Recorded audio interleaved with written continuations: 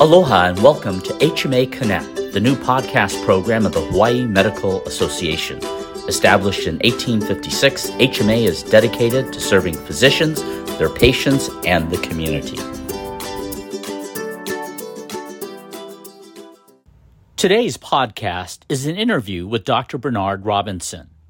A retired U.S. Army colonel and longtime HMA member, Dr. Robinson was the Chief of Neurosurgery at Tripler Army Medical Center until 1984 and Chief of the Neuroscience Department with Kaiser Permanente Hawaii Region until 2005.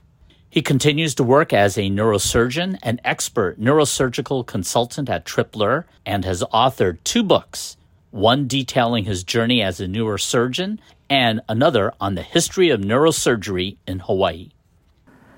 Thank you very much, Dr. Robinson, for coming into the Hawaii Medical Association office, your home, your clubhouse, and sharing a bit of time with us and have a conversation today. As we begin, please share with our listeners a little bit about yourself and what led you to pursue a career in medicine. You were quite the trailblazer, as you shared in your 2017 book, Two Ropes. But I think it'd be great for our listeners to hear from your own voice some of your story. Well, certainly, Mark. I'll give you my country boy approach to describing myself.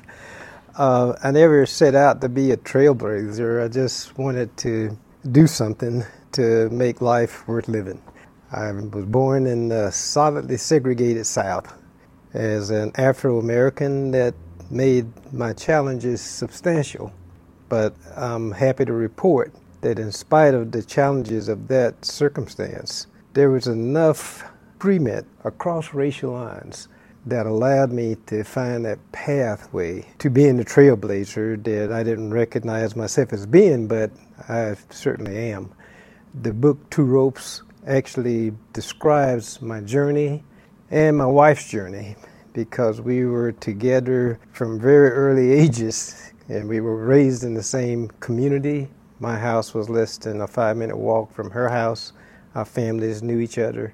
And so our journey is a journey together. And even in the book, Two Ropes, I mentioned that my wife could have easily been a co-author, but she elected not to be a co-author, probably for fear that she didn't want to take in the credit or blame for what the book might cost. But anyway, it pretty much describes the journey. And as the journey progressed, and as I sit here today, I look back and I see that I didn't go far enough doing some of the things I wanted to do. But some think that I did a few things that were notable. And the one that stands out is this business of being the first Afro-American trained by our government, the U.S. military, to be a brain surgeon, also known as neurosurgeon. And that should capitalize it a bit, but I would like to make my final point is that as a neurosurgeon, I managed to stay married to the same woman of our youth, and she stayed with me on the journey, and we still are together trying to do good things for mankind, for ourselves and for our country. No, it's an amazing story, and one can't help but ask, why did you choose neurosurgery? I mean, that's like the high end of the food chain, right? It is, but actually I didn't start out with the idea that I'd be a neurosurgeon. I wanted to be a physician, and that was like number 3 on my list. I would have rather been an airplane pilot or a musician, but medicine seemed to be more feasible. And that was because we had a private practitioner, you would call him a family practice doc before the specialty was created, but he was a general practitioner named Dr. Joyner. Dr. Joyner made house calls, and he was a real tangible role model. I decided I wanted to be a physician, but I was going to be like Dr. Joyner. But when I got to medical school, I met those guys called surgeons. And they impressed me to the point where I decided I want to be one of those guys. And so it fit my temperament. And when I met those guys, I also did a sort of a mini internship as a medical student. They call it externships, working with the neurosurgical service.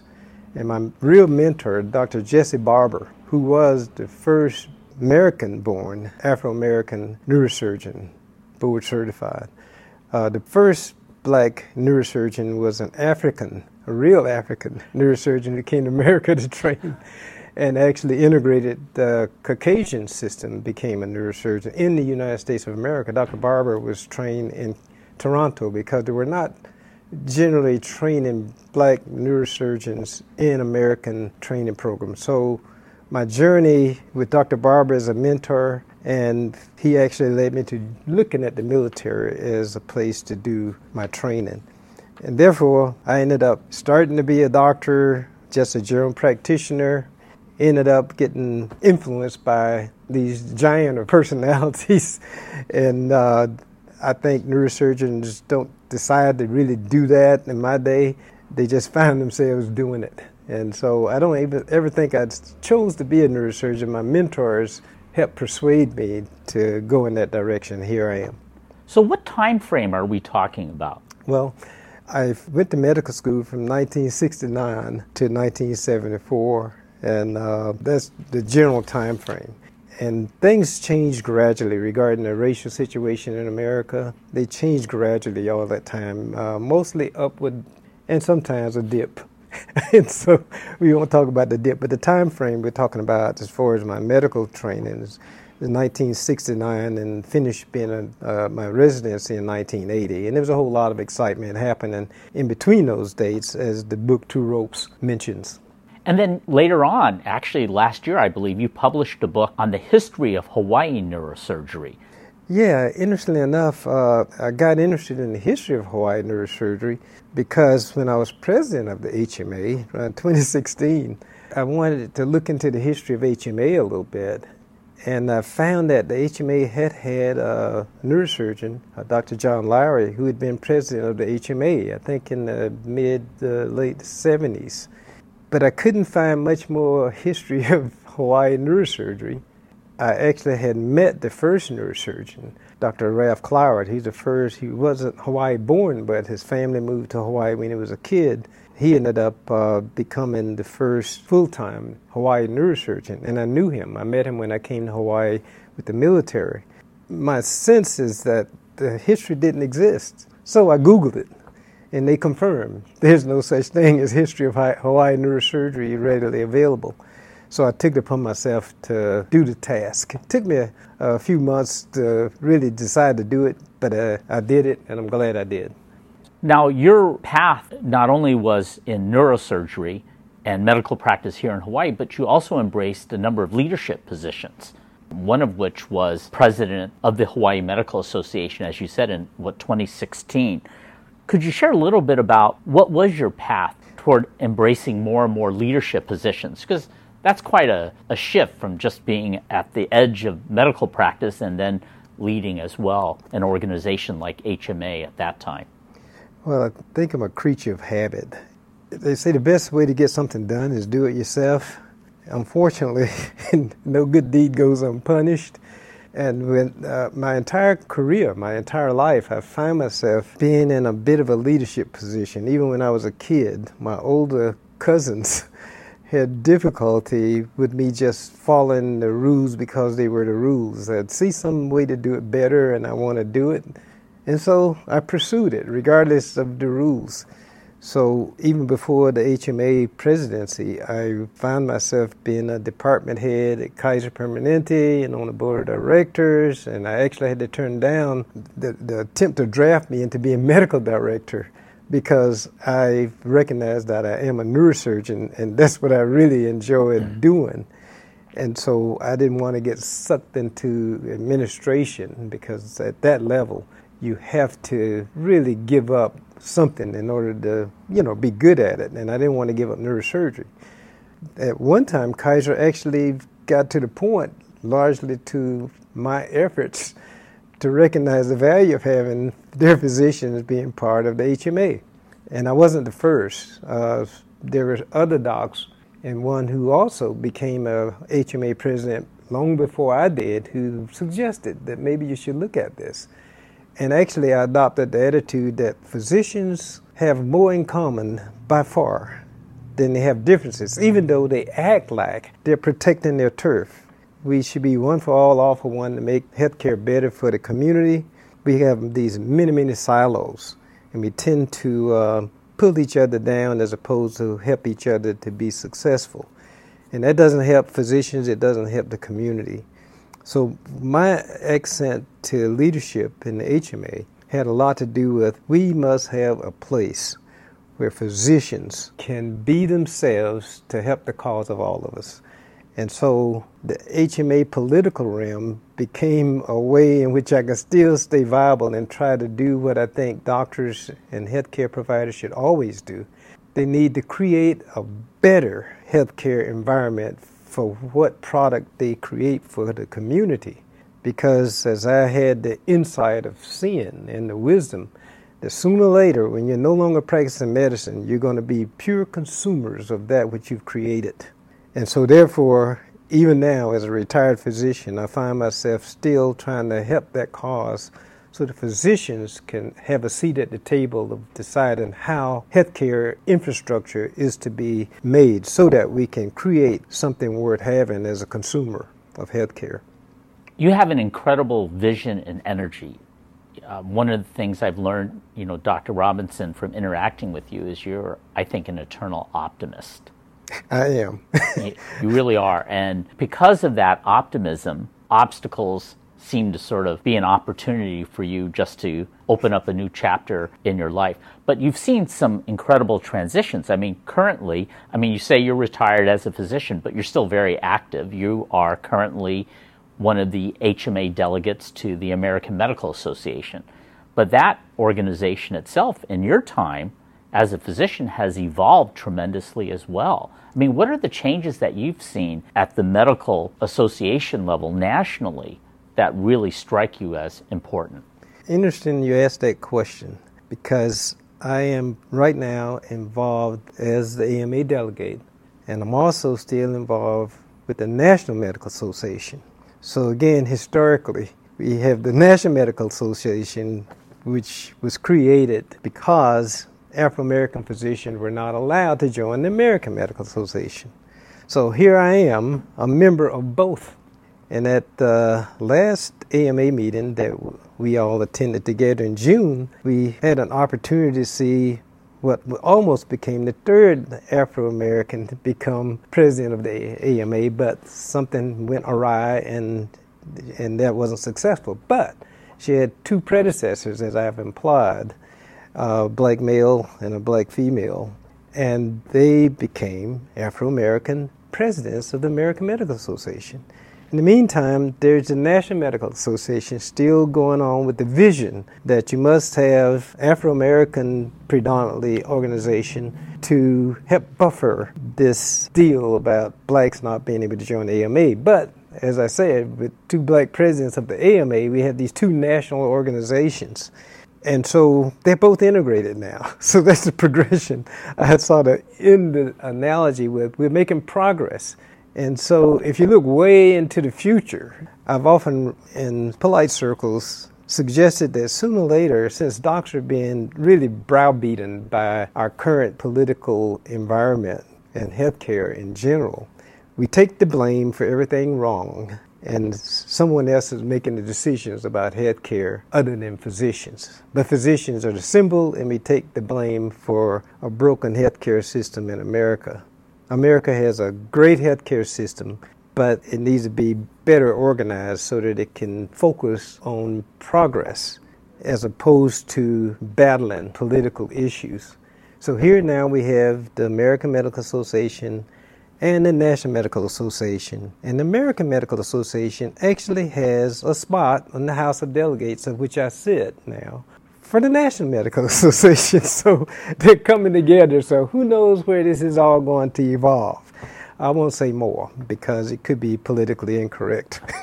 And God forbid that Dr. Robinson should ever say anything politically incorrect. Yeah, I got too much in my wheelbarrow on the political incorrectness already.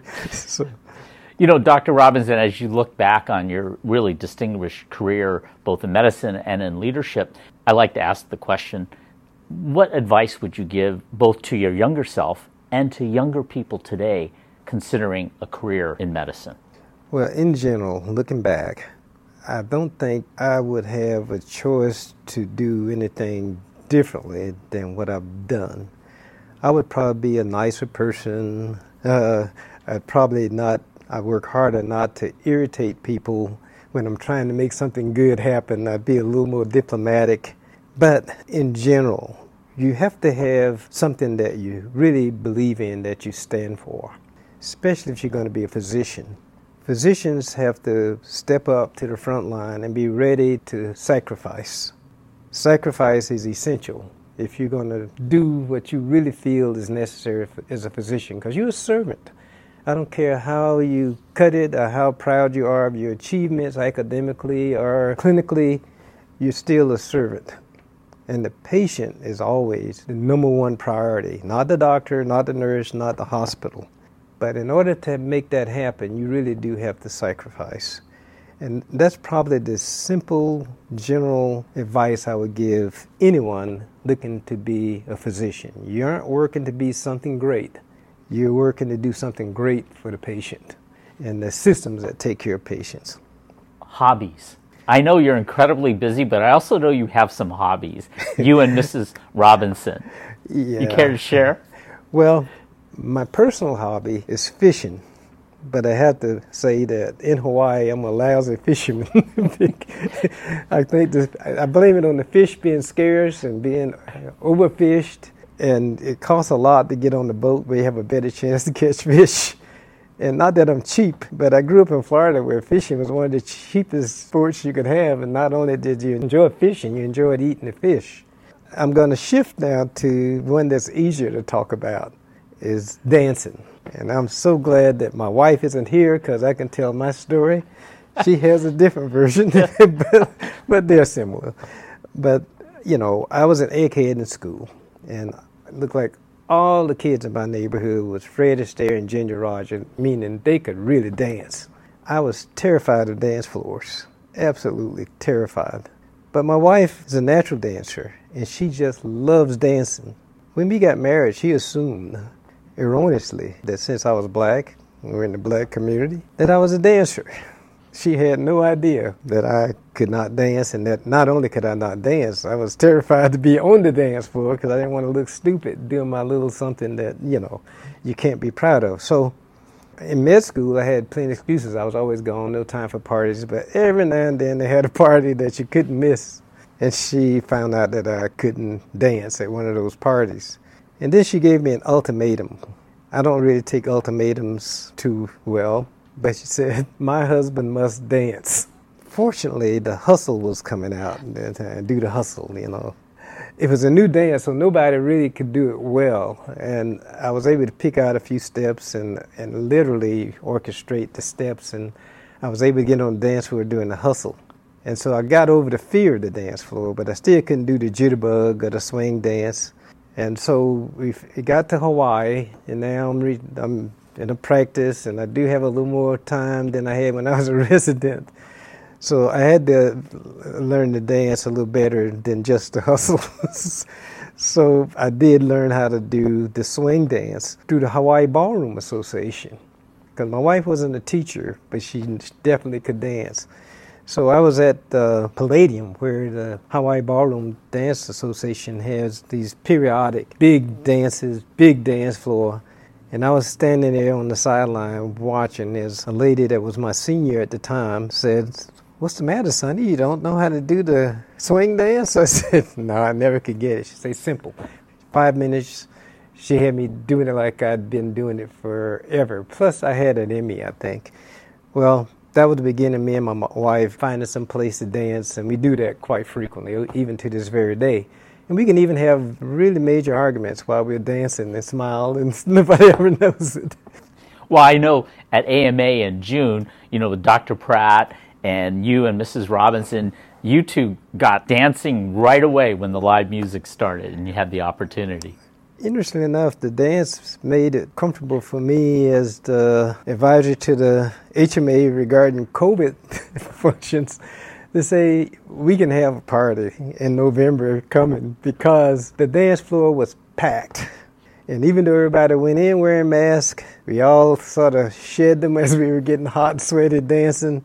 And to my knowledge, we didn't come out with a big super spreader event.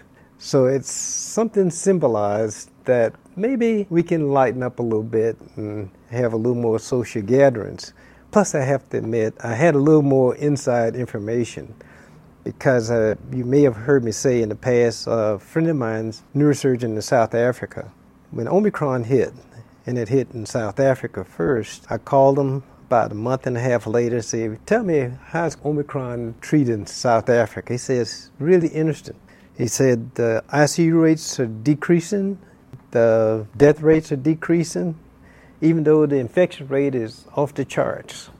So our assumption is that Omicron variants are less deadly, less virulent than the previous COVID variants. And so that was wishful thinking then, but it later on panned out to take traction. And with the treatments we've got now, the vaccination rate going up, it's less of a fear than before, but we're still sensitive to the infection rate, almost to an exaggeration. We still got to use common sense, the masks, distancing, sanitizing, but I think with God's help, we're going to be able to get back into doing things that human beings like to do, and that's getting together without fear of killing each other by breathing on each other. Well, as always, Dr. Robinson, such a pleasure to have a conversation with you, and thank you for giving an opportunity to share, your history, your experience with our listeners. And thank you so much for everything you do for Hawaii and for the Hawaii Medical Association. Well, I appreciate you saying those things and for being brave enough to have me do a podcast. Thank you so much. Okay. Thank you for listening to HMA Connect. To learn more about the Hawaii Medical Association and future podcasts, please visit hawaiimedicalassociation.org.